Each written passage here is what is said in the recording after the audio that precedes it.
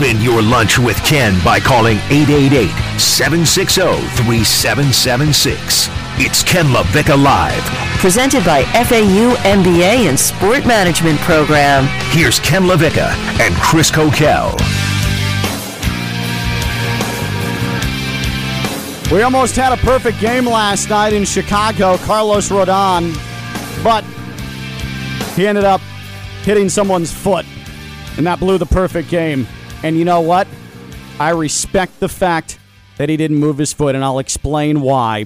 Ken LaVicka Live featuring Coquel here on ESPN 106.3. Again, I am getting my COVID shot in, we are probably inside of 25 minutes now, and I am going to have my first of 2 COVID-19 vaccines, not in the same day, just one today. I asked if I could get 2 at one time, and they advised me against that. I was going to say, we should ask about doubling up. Yeah, that's not, I've heard that that's bad form, but we'll actually get the confirmation on that from Dr. Madeline Camejo, again, the VP and Chief Pharmacy Officer of Baptist Health South Florida.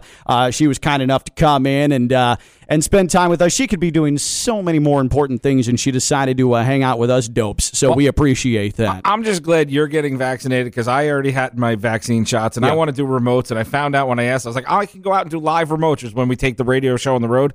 No one wants to see me, so I need you to go, so we need you vaccinated so I can go I'm the one holding you back from fulfilling your social responsibilities. No one wants just me, so I need you to be able to go, so we got to get this on the road. But speaking of, that does remind me that 2 weeks from today, we're going to be at the Palm Beach Kennel Club for night 1 of the NFL Draft. The Paddock Room will be hanging out, myself and Coquel, broadcasting live 6 to 7, previewing the first round of the NFL Draft. And again, we are your home for the Miami Dolphins. The Dolphins pick 6 for now, unless Chris Greer starts shuffling around first-round picks again. No, I think Dolphins pick 6 sounds right.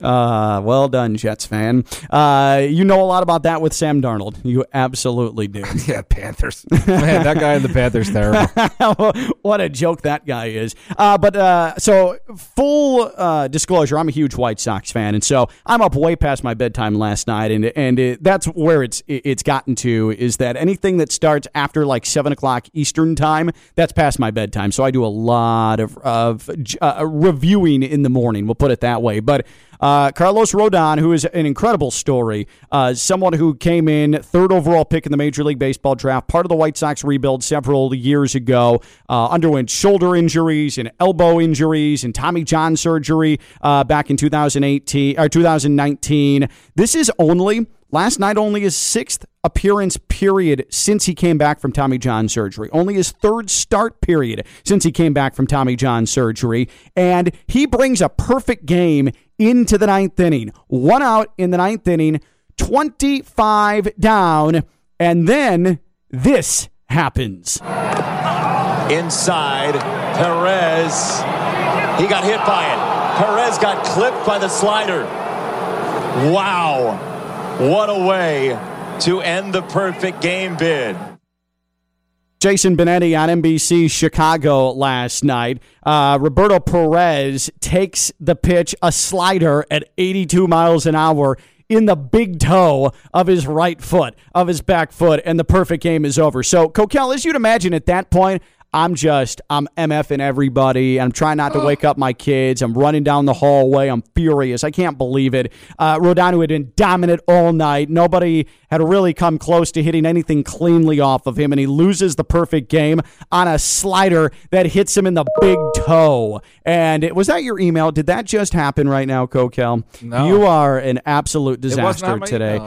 Chris Coquel's email just dinged over the show. We are a train wreck. Well, they set an alarm that when you're talking too much baseball, alarms start going off, and that's what they want. No one cares about White Sox baseball. That actually came from above? Yeah. Gotcha. So I got it, Stephanie Prince. I'm on it. I'll change the subject now. We'll get a shot soon. Oh, you are such a joke, man. So I was angry. But then I thought a couple of hours later, I'm like, you know what? I kind of respect that because he easily could have gotten out of the way of the slider. And after the game, Roberto Perez, he swore that he didn't do that on purpose. He didn't get a hit on purpose. He didn't even know that there was a perfect game. He thought it was still a no-hitter. So he got hit, and he didn't think that he ruined anything. But in an 8-run game, 8-0, and you're getting dominated, and you're on the wrong side of history, I was thinking to myself, you know what? I'm just petty enough, competitive enough, where I would get hit just to make sure that I didn't go down on the wrong side of history like that. I feel bad to admit it because I wanted Carlos Rodon badly and the White Sox to get that perfect game. But you know what?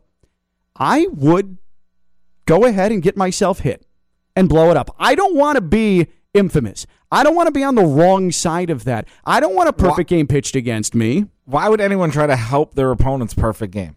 I never understood that. Just like when people bunt for base hits late in a no-hitter or a perfect game. Like, go for it. Your job is to get on. Your job isn't to make the White Sox feel better. Your job is to get on base. I just want to put people in this hypothetical. In a blowout, and in this hypothetical, it's baseball. It's 8-0. It's the top of the ninth inning. 1 out.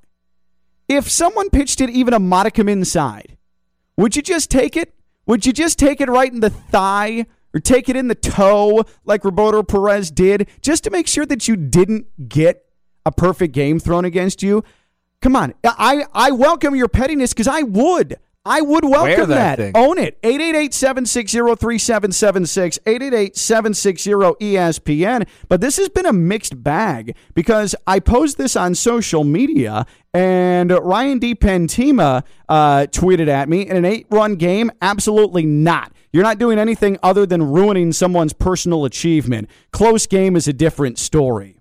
They didn't achieve anything. What do you mean their personal achievement would be not throwing the ball at my foot? Like, do the right thing, Rodon. At Aiden_Maher on Twitter, I slapped a person for cheating in checkers. Is it cheating if you don't move out of the way and take an 80-mile-an-hour off-speed pitch in the toe? So should they get out on purpose? So if someone has a no-hitter in the ninth, everybody should just strike out to make them feel better? Like, what is that? Are you petty enough to just to put a body part in the way of an inside pitch? You would lean, so you would flat out lean in. Yeah. You wouldn't even just not move. Conforto style. 888 I would wear that thing. 760-3776, 888-760-ESPN. I like that you are, it's now named Conforto style. It is now got its own name. Michael Conforto hasn't done anything all year for the Mets, except now he has a scenario named after him, Conforto style, where you lean into a pitch in the strike zone and hope the umpire blows it. Yeah, that's by definition now what Conforto style is. That's 100% what it is. Why wouldn't you do that, though?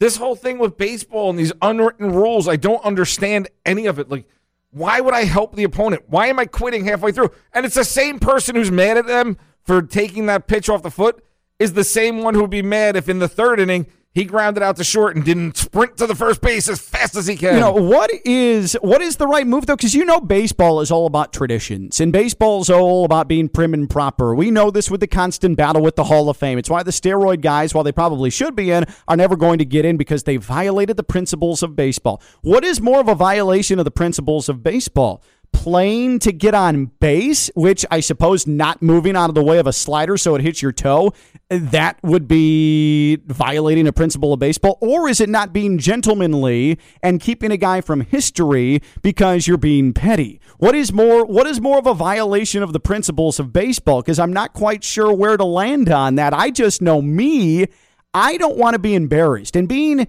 on the wrong side of a perfect game is embarrassing. Like, it truly is. And so I'd get hit by a pitch. Absolutely. Give me a fastball in the ribs. I'm fine with it. I just don't want that perfect game pitched against me. When you're not 9 anymore, you should stop worrying about the other team's achievements. This is where your coaching thing comes out. This participation. I love participation trophies. Oh, I love them. I do 100%. I'm all for them.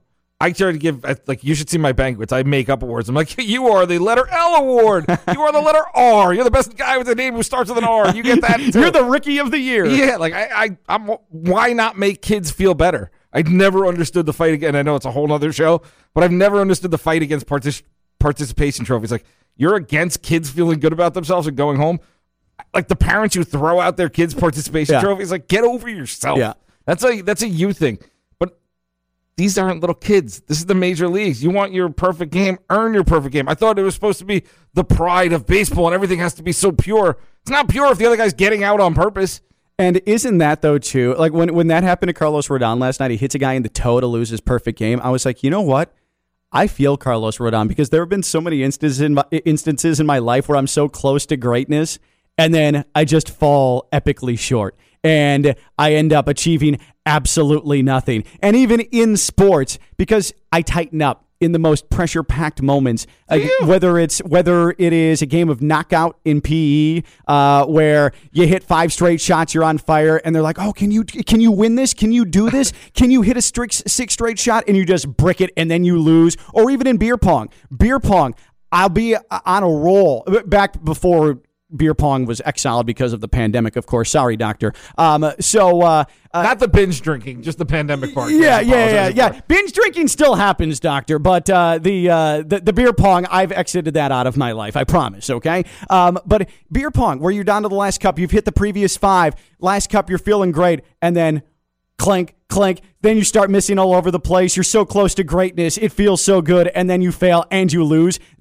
I felt Carlos Rodon last night, big time. I love that your level, Ken LaVicka's level of greatness, is knockout in PE and beer pong.